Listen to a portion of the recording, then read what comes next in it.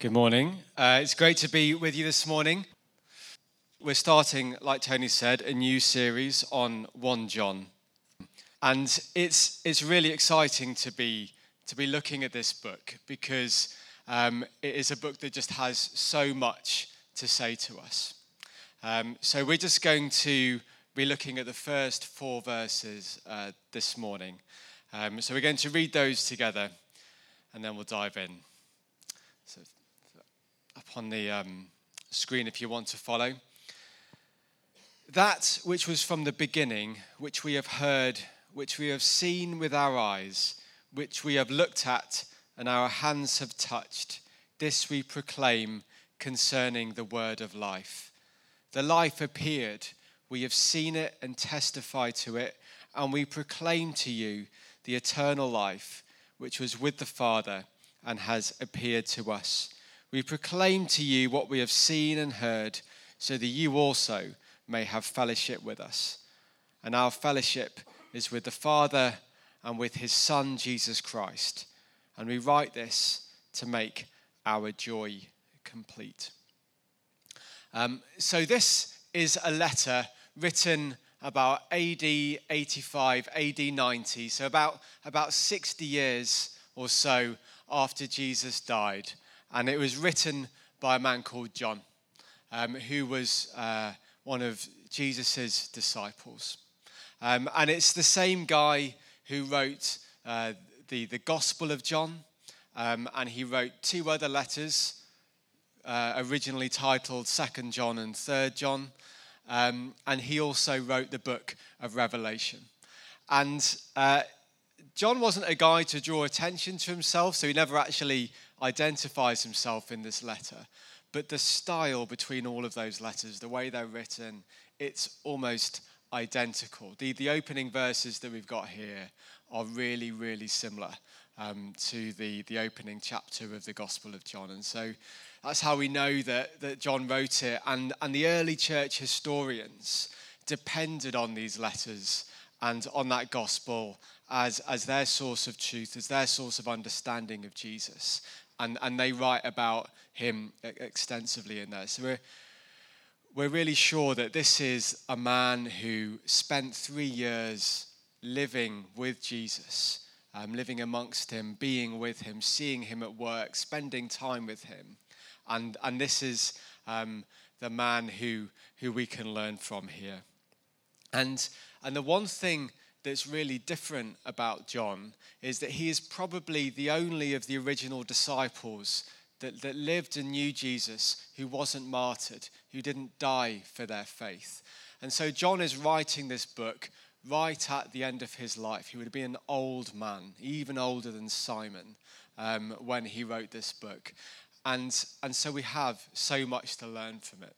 This is a book This is the teachings of a man who walked with Jesus and then was a leader in the church for decades, who suffered for his faith, who saw his friends, who saw the churches that he led persecuted and suffer and struggle.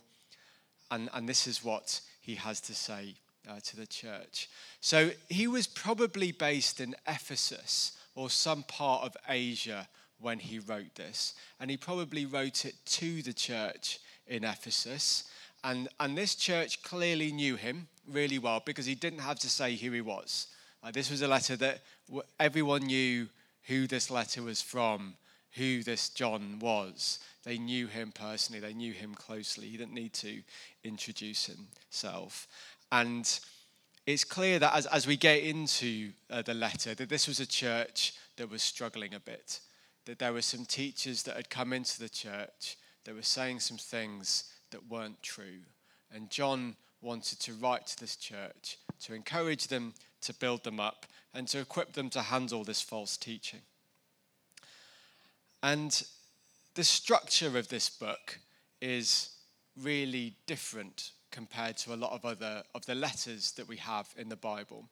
And if you're someone who likes to use the internet, I'd really recommend you go to thebibleproject.org and watch the video that talks about this book. The Bible Project is an amazing website that gives you, in a really accessible way, a way of understanding how the books work and what the authors were saying and how it hangs into the rest of Scripture.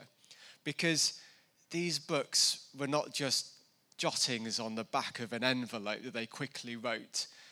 The serious thought went into the way that they structured what they wrote and how they wanted to get their message across.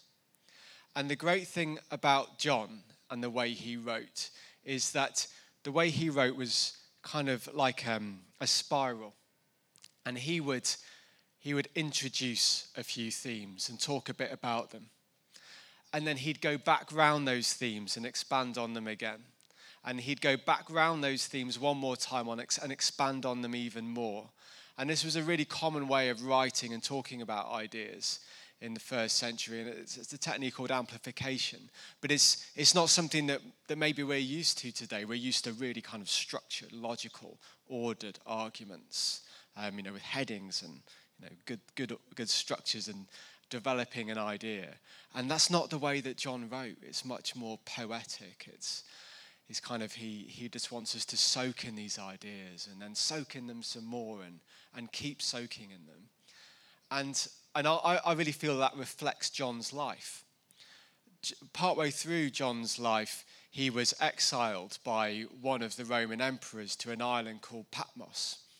And he probably had to undergo a lot of hard labor, and it would have been really difficult. And now it appears there may have been some kind of Christian community there that he was able to minister to as well while he was there. But the thing with that kind of suffering is a degree of control is taken away from your life. You have been exiled. You are no longer in control of where you live, how you live, or how long you're going to live there. You have to endure it. You have to live with it. You have to bear with it. You just have to walk the path. There's just one difficult road in front of you, and that's the only choice you have. And through that time, John would have had a lot of time to reflect, a lot of time to think on what he'd learned from Jesus and what it meant to live and follow Jesus now. And that is why this book matters to us. I love that song that Richard introduced to us. I love the honesty in it. That first, I can't remember exactly how the words go, but do we just recognize that life can be really hard sometimes, that the shadows are getting longer sometimes? Life is not simple. There are difficulties that we have to face. Difficult relationships, pain, hurt in our own lives, pain and hurt in the lives of those who are near and dear to us, those we love. And then as we look out into the world, it's just complicated, it's messy, it's dirty. And we believe that Jesus is the answer to all of this. And we're not looking for trite answers that sound good but aren't much use to us in our lives. We want to encounter a Jesus that is going to help us to live a life that's worthy of the calling that he's given us. That we want to encounter a Jesus that has meaning for the difficulty in our own lives and in the lives of those around us. We want to encounter a Jesus who brings hope and life and love.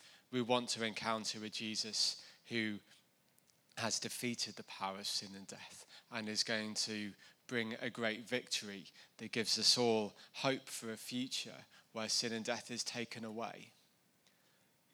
And John met that Jesus face to face and then lived in fellowship with him for the rest of his life. And so that's why we want to listen to this guy, because he really knows what he's talking about and he lived it. He was no theologian just sitting in an ivory tower. He was a man who endured difficulty. He was a man who saw hope in people's lives. And so we want to listen to him. So let's get going.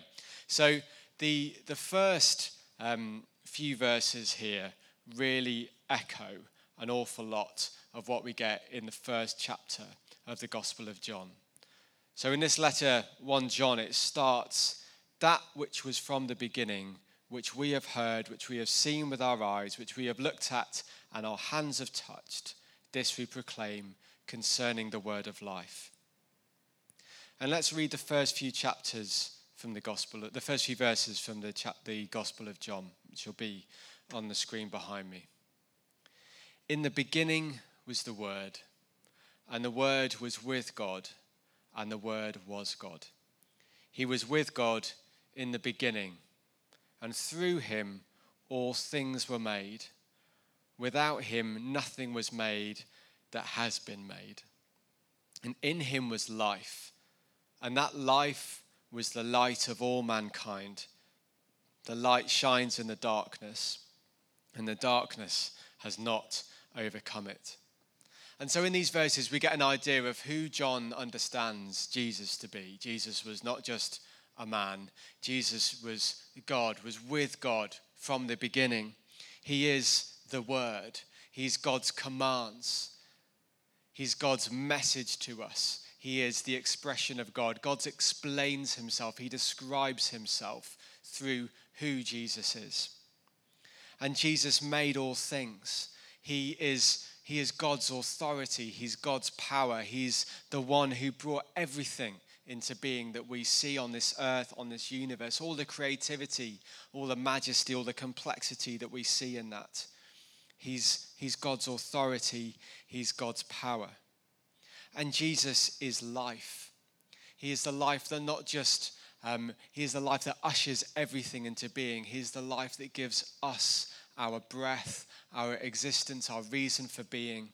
And he is the one that we can look to bring meaning into our lives.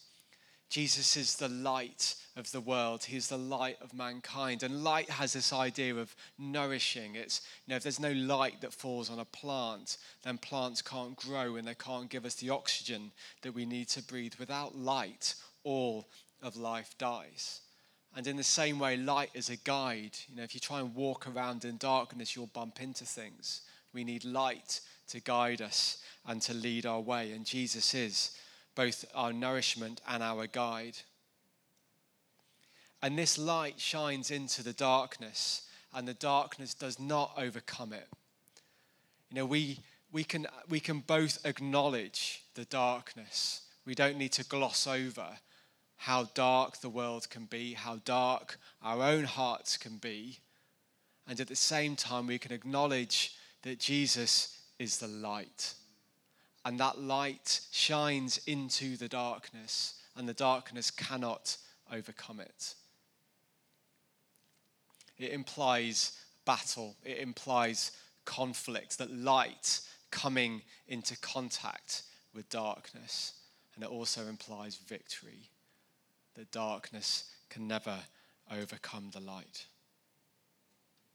And these verses in the opening chapter of John's Gospel are very much reminiscent of Genesis and the account of how God creates the world. And so John is saying here that Jesus was at the beginning. Jesus was at the start of God's plan. Jesus was all of God's authority and power. And now in Jesus coming to earth and bringing that embodiment to earth, he is the completion and the fulfillment of all of God's plan. If we want to understand who God is and his plan for the world and his plan for the universe and his plan for our lives, we need to look at Jesus. We need to understand Jesus. Jesus culminates all of what God is doing. And this is of eternal significance for us, because just as God is the completion of God's plan and God's story, that means that Jesus is the completion of our story and our plan as well. He is the meaning for what God wants to do in our lives. So it's worth paying attention. And in going back to the first verse of 1 John, this which was from the beginning, which we have heard, which we have seen with our eyes, which we have looked at, and our hands have touched, this we proclaim. So Jesus came to live amongst people. He's not just a concept an idea. He is a historical fact. He was a person that ate bread and drank wine. He was a person that grew up as a baby into a man. He was a man who almost certainly had to work for a living. He was a man who had a mother and a stepfather. He was a man who had brothers. He was a man who lived in a community. And this is how God wanted to show us what he is like. And it is worth us taking time to meditate on what that means. That when God wanted to reveal himself to us, he did it in an intimate and vulnerable way. He did not come to earth as a mighty, powerful king that no one could touch. He came to earth as a baby who needed a mother to look after him. He grew up as a man who was dependent on friends for companionship and to deal with the logistics of life, like where should we get our lunch today? And it is worth us remembering this, that this is how God wants to be with us. That was how Jesus was with John for those 3 years that they shared life together. And that is how Jesus continued to be with John throughout the rest of his life. There's a vulnerability there. There is costly love. It cost Jesus so much to dwell amongst people. And that was what Jesus chose to do. And John encountered this at a visceral level, at a gut level. John describes himself as the disciple who Jesus loved. In the account of the Last Supper in John's Gospel, John is leaning against Jesus. He is one of Jesus' closest friends on earth. And John encountered this. John's Gospel is full of encounters with Jesus. There's Nicodemus, the Pharisee who was too scared to speak to Jesus during the day and came at night. There's the woman at the well. There were all the healings. There's the feeding of the 5,000. And we need our encounter with Jesus to be visceral, to be gut level, to be physical, to be real as well. It is too easy for us just to have a theological understanding of Jesus. You know, the reason we celebrate the bread and the wine as actual bread and wine, I mean, we could just talk about it, couldn't we? We could just talk about the symbolism. We could just talk about the meal that Jesus shared with his disciples and all the truth that comes from that. But Jesus said, don't do that. Eat the bread, drink the wine, do it together, because this has to be real, this has to be physical, this has to be something you encounter in your body, not just in your mind. I watched Hannah was away with the kids a couple of weeks ago, and just between these closed walls, I really like it because it means I get to watch the films I want to watch. And I chose to watch Good Will Hunting, and I've never seen it before. And it's a great film.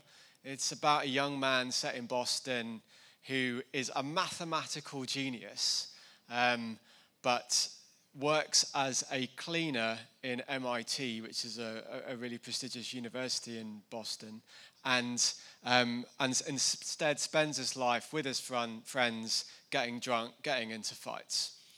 And he gets into one too many fights and ends up in court. And while he'd been working as a cleaner, he'd solved this really, really difficult mathematical puzzle none of the other students could solve. And one of the professors there realizes it's this cleaner and then finds out that he gets into this fight and persuades the court to say, don't send him to jail, release him into my care, this boy's a genius. And as part of it, he has to spend some time with a psychologist called Sean. And he's played by Robin Williams. It's one of Robin Williams' best performances. It's absolutely fantastic.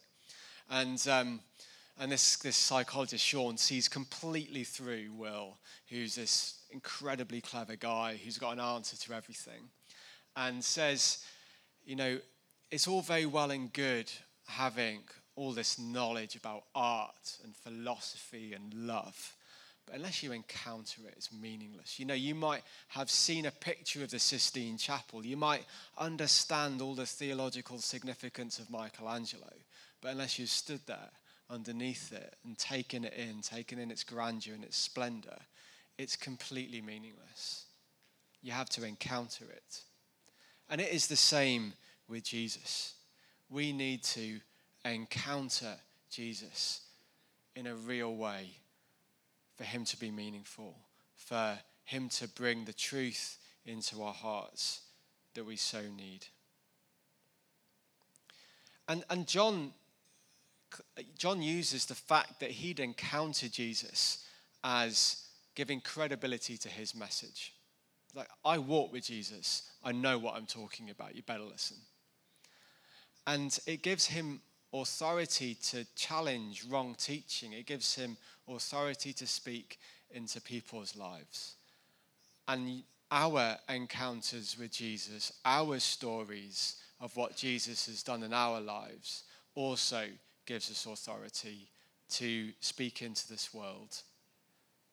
We don't need to win theological arguments. We just need to share who Jesus is and what he has done in our lives. You don't need to be the best theologian, the best apologist. You don't need to be the best at winning arguments. I mean, when has winning an argument ever persuaded anyone of anything? It just makes people cross. People want encounters. They want to see, they want to understand what's happening in your life. They want to enjoy a relationship with you that introduces them to a relationship with Jesus. John spoke with authority because he'd lived amongst this church. He'd been with them for the highs and the lows. He knew Jesus and he could share Jesus with them. So tell your story. Be honest. You don't have to have all the answers. Just share who Jesus is. And in verse 2, the life appeared, we have seen it and testified to it, and we proclaim to you the eternal life which was with the Father.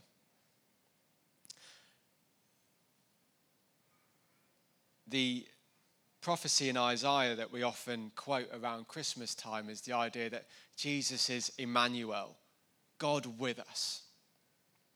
And one of John's key messages is that Jesus came to be with us. He is the life of God living with us, that he came to be known. And so we need to ensure that we are getting to know Jesus and not just knowing about him. And John was a witness to this, and it really cost him.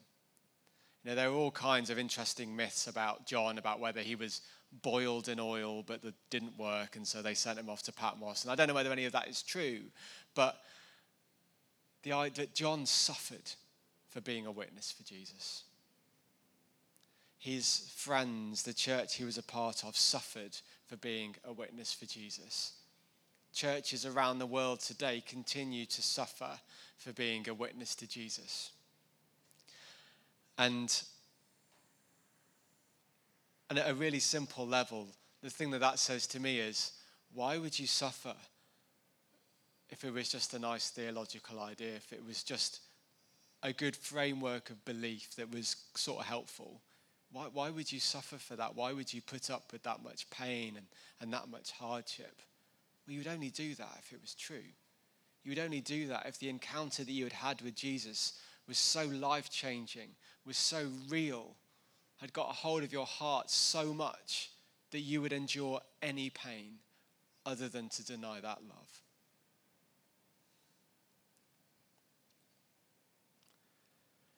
We proclaim to you what we have seen and heard, so that you also may have fellowship with us. And our fellowship is with the Father and with his Son, Jesus Christ.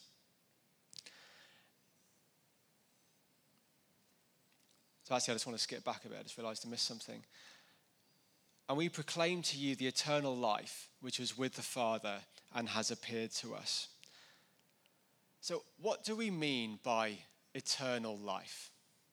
Now, we quite often talk about eternal life as a length of time. It's like, if I believe in Jesus, I get eternal life, which means I will live forever with God, both in this earth and forever after.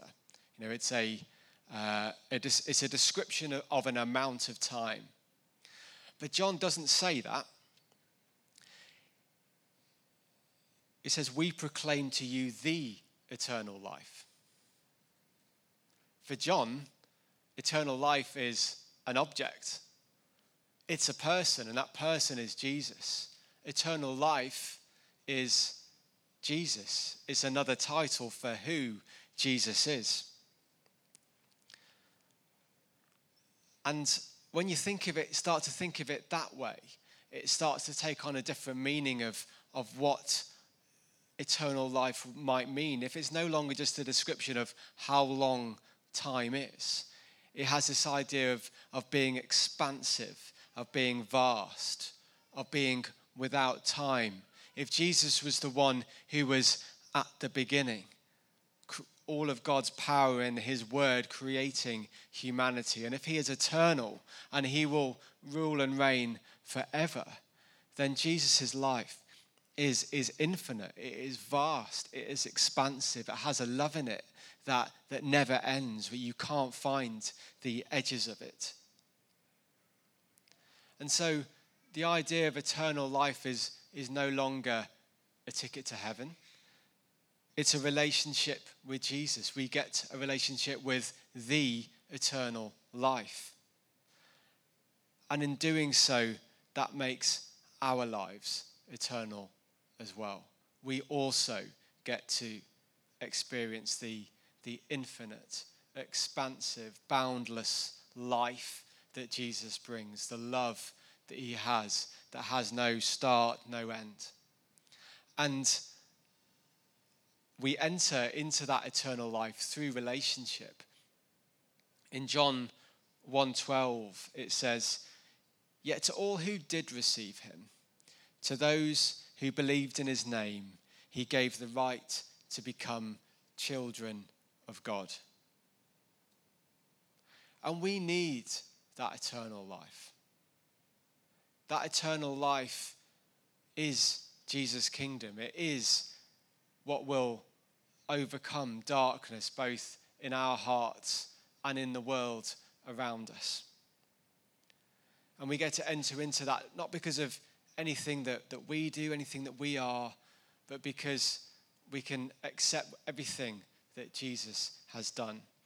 And that is what John's encouraging people here to do, is enter into that eternal life.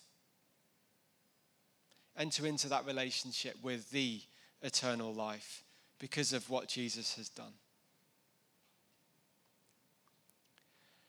And John's proclaiming this. We proclaim to you what we have seen and heard, so that you also may have fellowship with us. And our fellowship is with the Father and with his Son, Jesus Christ. So we enjoy eternal life. We experience eternal life. We're able to hold out the hope of eternal life to those around us, not by great ideas or clever theology, but by relationship, by fellowship with the Father, with the Son, with the Holy Spirit. And John is inviting the churches into that fellowship with God and with John and with the other believers who believe that as well. So being a Christian could really be described as accepting Jesus and joining fellowship with God the Father, God the Son, God the Holy Spirit, and with one another.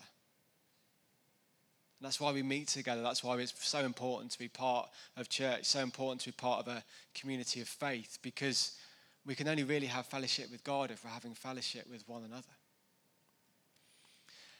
And the idea of the relationship that we see in the Trinity, God the Father, God the Son, and God the Holy Spirit, is right from Genesis all the way through the Bible. That God the Father, God the Son, God the Holy Spirit are in perfect relationship with one another. They are one God, but they're all different. They all have different characteristics, different attributes.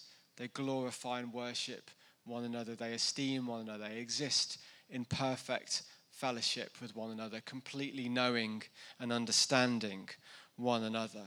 And it is this fellowship that we are welcomed into, both with God and with each other, a place where we can be fully known, fully accepted,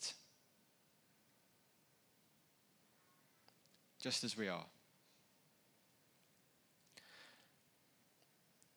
And John's message here is that he is drawing other people into this fellowship.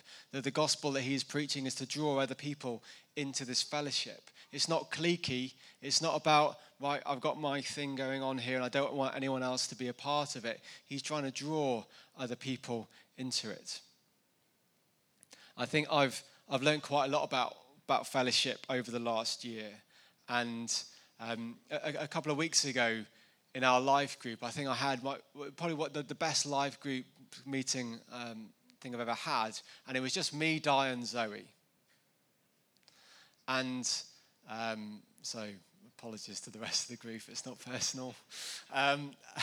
And we spent probably an hour and a half, 2 hours, just sharing stories from our life and drinking tea and eating too many biscuits, and there was no kind of, I don't think we set out to do that. Wasn't necessarily the plan, but it was just to be able to share our stories with one another and just honor those stories and hold them lovingly and giving each other space to share them and be really honest with one another and to accept one another with all of our weaknesses and flaws and things that we could do better. And not to provide advice or to try and fix it, but just to be with one another and to be in fellowship with one another, to stand with one another and to honor one another was, for me, exactly what I needed. And I hope the other two found it as well.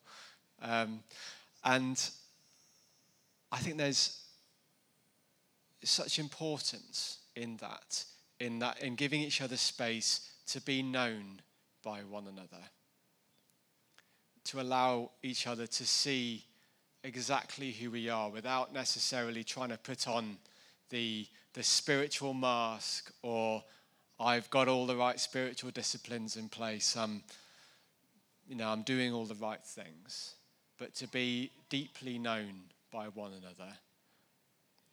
In that place of fellowship, I really believe is where God can work, where God's love can permeate deep into our hearts. And we are therefore able to invite others into that fellowship as well. Because when you feel completely known and loved and held and accepted, it is the natural response is to want to hold that out to others as well. It is no surprise that children are born into marriage. It's a natural consequence of two loving people. Without wanting to go into the biology too much, it just sort of happens. And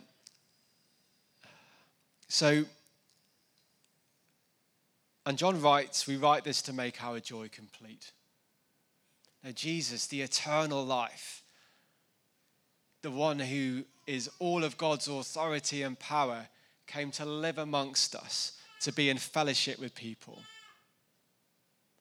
And we can join in that fellowship now because we can all be in fellowship with Jesus because he died on the cross.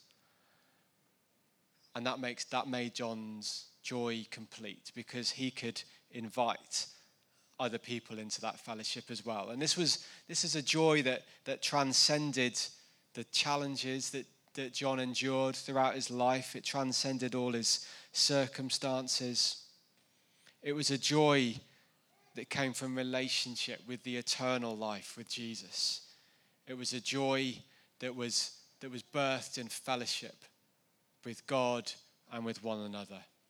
And it was a joy that was made complete because it welcomed others into this fellowship as well.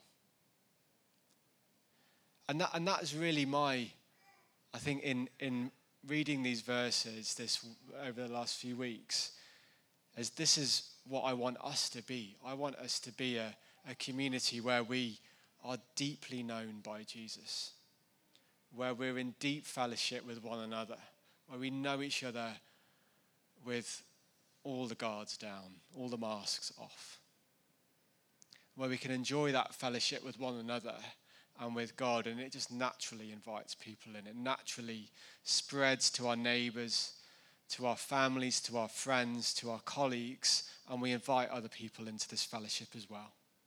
And that is how we hold that tension of there's darkness in the world, but the light cannot overcome it. That is how we play our role.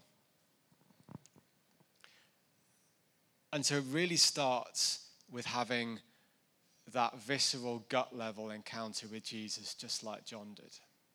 And that's really where this all starts. We have to accept Jesus. We have to accept what he did on the cross for us. We have to bow the knee before him, and we have to be fully known by Jesus. And I have found the answer to that in Starbucks. There's a background, don't worry, GL, before you. I spent some time in Beirut when I was at university. I spent a wonderful summer in Beirut, in Lebanon. It's a great country. Food is amazing. I mean, compared to the Lebanese restaurants you get here, food is just amazing. And I was somewhat out of my depth. This is a bit of a theme in my life, putting myself in these situations. And I was there because I wanted to see if that was somewhere that maybe I might want to move to. So I was doing some Arabic classes while I was there. And before the classes started, I'd go and have a coffee at Starbucks. And every Starbucks in the world is exactly the same as every other Starbucks in the world, only the customer service in Lebanon was way better. And I don't know why I chose Starbucks. I think it was because you could sit down, and not all coffee shops in Lebanon had that kind of seating. Much more like in Italy, where you go to a coffee shop and you stand at the bar to drink your espresso. And I would spend time praying in Starbucks, only rather than kind of having a list of things to pray for, or I would just sit in God's presence and enjoy his love. And it was really, really powerful. And I stopped doing it because I felt it was awfully indulgent, and that prayer really, this is where we should be interceding for others. This is where we should be praising God. This is where I should be asking God for opportunities to preach the gospel, not just sitting and enjoying his love. And so I stopped doing that. And I think in the last year or so, I've come back to that.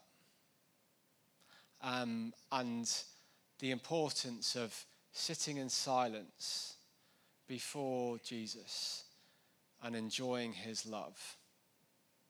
Doesn't mean we shouldn't do the other stuff. It doesn't mean we shouldn't be interceding for others and shouldn't be reading the word, but making time to sit in silence in his love is truly transformatory.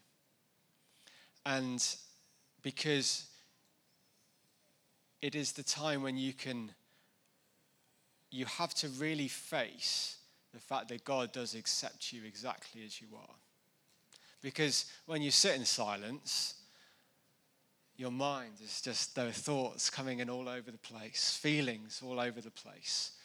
Some of them you like, some of them you don't. And it is an opportunity to sit in silence and accept the fact that God loves you with all of that. And it is a discipline to allow yourself to be accepted by God's love in that way. And it's hard. So my challenge to you this week, little application, is every day set aside 10 minutes and sit in silence before God. And I'd love to hear how that goes, because for me it's been really transformative and it's been really hard. 10 minutes is a long time to be quiet and be still before God. And I think the verse that I've found that brings me back to this is, be still and know that I am God. And the more that we can encounter Jesus' love this way and be still before him and accept his love, the more we are able to enjoy fellowship with him, the more that we are able to enjoy fellowship with one another, and the more that we are able to hold out his love in this world. Someone once described worship to me as receiving God's perfect love and reflecting that back to him. And that's what I want to be able to do, is to accept Jesus' love exactly as I am, warts and all, and there are a lot of warts, and to be able to accept that love and to reflect it back to him in praise and to reflect that out into the world in service. And I'm excited about reading 1 John and going through it all together over the next few months, because we're going to hear from the master teacher on how to do this.